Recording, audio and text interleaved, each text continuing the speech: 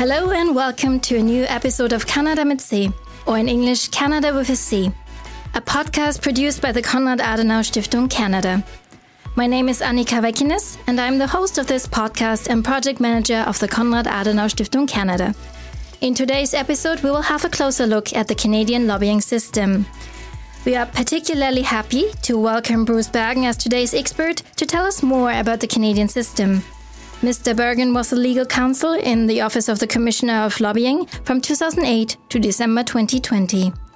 Today's interview will be conducted by Dr. Norbert Eschborn, Director of the Konrad Adenauer Stiftung Canada. Norbert, over to you now. Thank you, Mr. Bergen, for joining us today on this interview on Canada and lobbyism. Shady, this is how the average citizen imagines lobbying in everyday political life. I spoke with Canadian lobbyists before this interview, and they told me about lavish parties in expensive clubs with unlimited champagne and oysters at the beginning of their careers. Has Canada been an El Dorado for influencing political decision-making? What developments and events exactly led to today's legislation on lobbyism in Canada? Thank you for the question, Dr. Eschborn. It's a pleasure. First, let me say it's a pleasure to be here on Canada mit C with the Konrad Adenauer Stiftung. Well, from my perspective, I wouldn't say that Canada has been an El Dorado for influencing political decision makers in the past. I've heard some of the same stories that you've mentioned, but I would say that that's been a long time ago. What one can say is that in Canada, prior to Parliament enacting the first Lobbyist Registration Act in the 1980s, there was no requirement for the public disclosure of lobbying activities. So the result of this was that there were a number of efforts by individual parliamentarians to introduce lobbyist registration laws. And this in turn led to the first law being enacted in 1989. So in fact, in Canada, we've had lobbying laws for quite a long time. Since that time, the law has been amended on a number of occasions in order to clarify the registration requirements, strengthen enforcement mechanisms, and introduce authority for the Lobbyist Code of Conduct in 1997. So all of these, I would say, have been improvements upon the Act. And in the latest amendments in 2006, the position of the Commissioner of Lobbying was created. What are the key principles of the Lobbying Act and to whom does it apply? Well, the key principles of the Lobbying Act have been contained in the legislation since its enactment. And they are contained in the preamble to the Act, which sets out the purpose or the reasons for the legislation. And they are: free and open access to government is an important matter of public interest. Lobbying public office holders is a legitimate activity. Public office holders and the public should be able to know who is engaged in lobbying activities. And the system for the registration of paid lobbyists should not impede free and open access to government. So those four principles have been contained in the legislation, and they continue to this day. And I think that the Lobbying Act, reflects these principles by creating an easy-to-access registry for the lobbyists. So it's easy to access for the lobbyists and easy to access for the Canadian public. And it's online. And in fact, for lobbyists, it's free. So there's no disincentive for lobbyists because it's too expensive. And so to whom does it apply? Well, today, the Lobbying Act applies to all persons who communicate with the government for payment, and that's important, it's for payment, in relation to the list of matters that are set out in the Act. And in some, that's about laws and influencing laws and regulations, programs and policies, in certain cases about contracts and about government funding. What is the role of the Office of Commissioner of Lobbying, and what registration information must be filed with the Commissioner? Well, the Commissioner of Lobbying is responsible for administering the Act. the commissioner, as I mentioned earlier, the changes to the legislation in 2006 created the Office of the Commissioner of Lobbying and moved that office out of another government department and created an independent office. And so the commissioner reports to the House of Commons and to the Senate of Canada, directly to Parliament.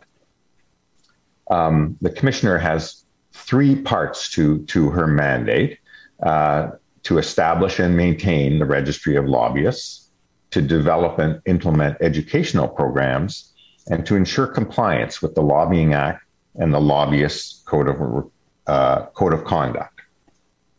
So the Lobbying Act sets out the registration and reporting requirements for each type of lobbyists.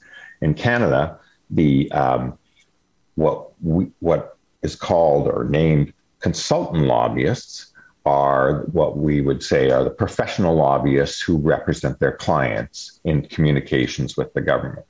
But the Canadian legislation also captures in-house lobbyists. That is, people who work within corporations or not-for-profit corporations in their communications with the government. The Lobbying Act requires the registration of corporate and organizational lobbyists only when they reach a certain threshold of activity. But so there's a distinction in the Canadian legislation. What are some of the enforcement mechanisms and what penalties for failing to register or breaching the Lobby Act are there? Well, I think that the first aspect of enforcement or compliance with the legislation is education. So in that respect, it's important that the Commissioner of Lobbying has an education mandate that is set out in the Act. And the Commissioner runs programs, and there is a wealth of information on the website of the Office of the Commissioner of Lobbying. However, the Act also contains strong disincentives for breaching the Act and thus an incentive to register. And that is that there are penalties established under the legislation for breaches of the Act, and that the penalties have been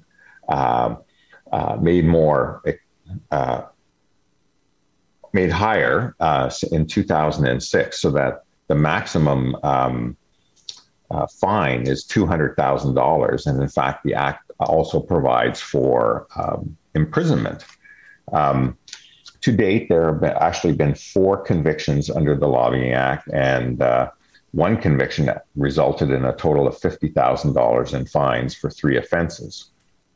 However, I think the focus is upon compliance by the commissioner. So the commissioner is given the authority to ask public office holders, that is the people in the government, parliamentarians who are lobbied, to indicate whether the information filed by lobbyists is correct or not, to conduct investigations into allegations that there has been a breach of the Act or a breach of the Lobbyist Code of Conduct. And when the commissioner believes that an offense under the Act, that is a breach of the Act, has occurred, there's a requirement that the commissioner refer the matter to the police. So then there is a police investigation. And then finally, I think if somebody is actually convicted under the Act of an offense, the commissioner has the authority to prohibit them from lobbying following that conviction. You mentioned already the Lobbyist Code of Conduct. What is it about? Well, the Lobbyist Code of Conduct is interesting in that it is the authority to create the code was inserted into the Act in 1997, but it is not the government that makes the Lobbyist Code of Conduct. It is the commissioner that creates the code. And the commissioner must do so in consultation with lobbyists. So it's really a code for lobbyists. It sets out the principles and the rules of ethical behavior for lobbyists. It was amended in 2015 following a consultation process. And in fact, there's the commissioner, the current commissioner, has launched a consultation project at the end of 2020, which is still ongoing. there are 4 principles for lobbyists in the code: respect for democratic institutions, integrity and honesty, openness, and professionalism. And then the code has the principles, and then there are 10 rules for the conduct of lobbyists. And they focus upon lobbyists being open and transparent in how they identify themselves, their clients, and what they are lobbying about. They have a requirement to provide accurate information and to use information that they receive, for example, from parliamentarians, in an appropriate manner. And then there are rules regarding conflict of interest as well. And the commissioner finally, I would say that the commissioner has the authority to initiate investigations under the code and then report on what she finds. And the commissioner has done so, I think, 15 or 16 times to date. We noticed that there is a multitude of anti-lobbying regulations on the federal level, the provincial level, and the municipal level. Why is that? Well, first thing I would say, Dr. Ashbourne, is that I would say it's not anti-lobbying legislation so much as it is lobbying regulation legislation. And I think that really the federal government was the first level of government in Canada to introduce the legislation. But following that, the provinces have one by one joined and enacted their own legislation. And I think it's because they also saw that there was a need for transparency in lobbying communications, and that it would be useful to have this for public information and for openness in government, so that now every province in Canada has its own lobbying legislation. And in fact, the Yukon Territory also last year passed its own law. In addition, many of the municipalities in Canada are either captured under the provincial legislation. This is the case in Quebec and in Newfoundland and Labrador.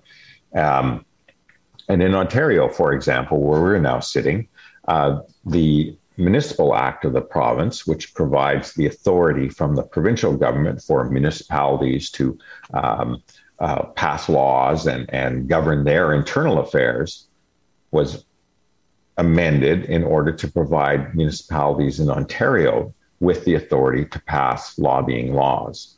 So the city of Toronto has had a lobbying legislation for a number of years. The city of Ottawa recently joined, and as well a number of other communities in Ontario have done so. I think it's a trend.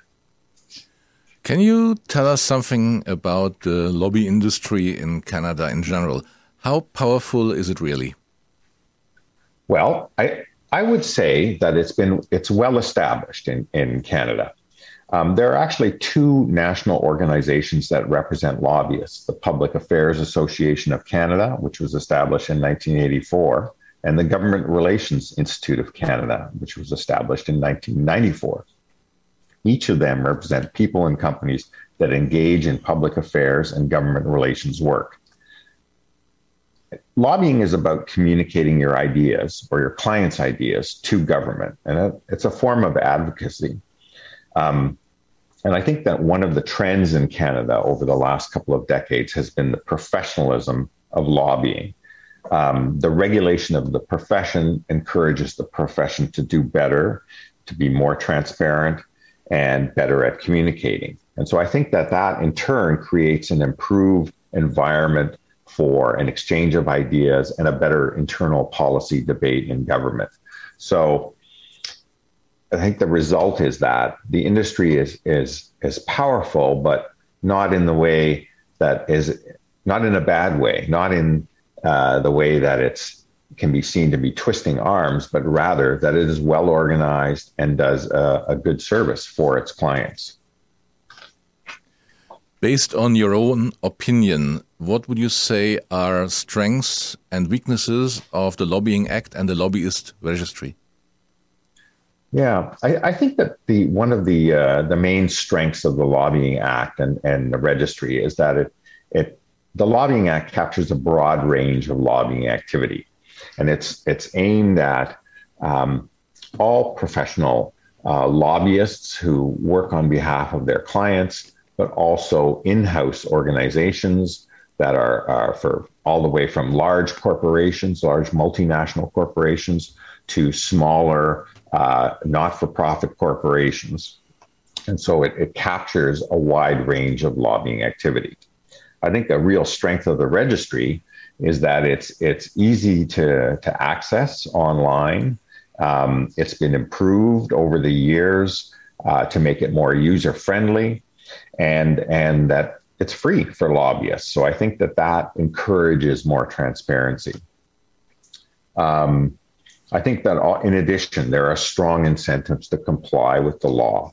The commissioner's authority to investigate and penalties in the form of fines, and the fact that the commissioner will report publicly upon breaches of the lobbyist code of conduct are all a strong incentive for lobbyists to register and to be in compliance with the act. I think the weaknesses have been identified by the commissioner, the previous commissioner, and the current commissioner in reports to Parliament. In fact, on the website of the Office of the Commissioner of Lobbying, there was a report that was tabled with the parliamentary committee responsible for the area earlier this year, in which the commissioner makes a number of recommendations. And they're largely about ensuring that the registration process works better, is more, the playing field between the different types of lobbyists is level, and that time limits make sense, those sorts of things. So I think that it's more about using the experience that's been gained to date to improve the act.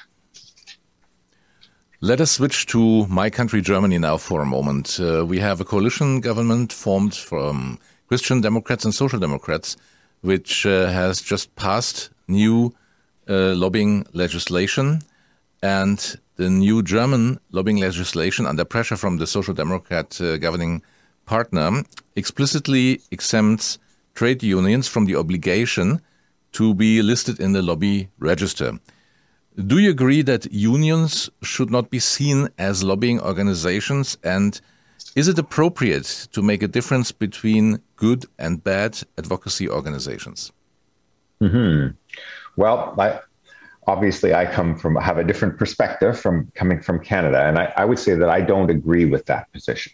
I think that one of the strengths of the Canadian law is that it requires both for-profit and not-for-profit corporations to register as lobbyists when they meet the registration requirements. So in my view, that creates a situation where we don't make a distinction between good lobbyists or bad lobbyists, but rather there may be good ideas and bad ideas, but the idea is that those who are communicating with government should register regardless of who they work for or who they represent. So in fact, under the Lobbying Act, trade unions would be required to register if they meet the registration requirements as organizations under the Act. The Canadian lobbyists I spoke to and mentioned at the beginning of this interview said that the Lobbying Act was not really an obstacle to their work, even if the raucous parties don't happen now anymore. Will there ever be suitable instruments to prevent undue influence on political decisions once and for all? Well, from my perspective, the lobbyists that I've spoken with, I agree with you that they regard it as it's an element of regulation. It is a regulation of their profession, and in order to create transparency and openness for the Canadian public about who is communicating with government. So I think that the policy objective is quite clear. I think that the Act, as it exists, does quite a good job in enhancing the objectives for the legislation that are set out in the Act, and that there a number of areas have been identified where there could be improvements. And the Commissioner's report has tabled those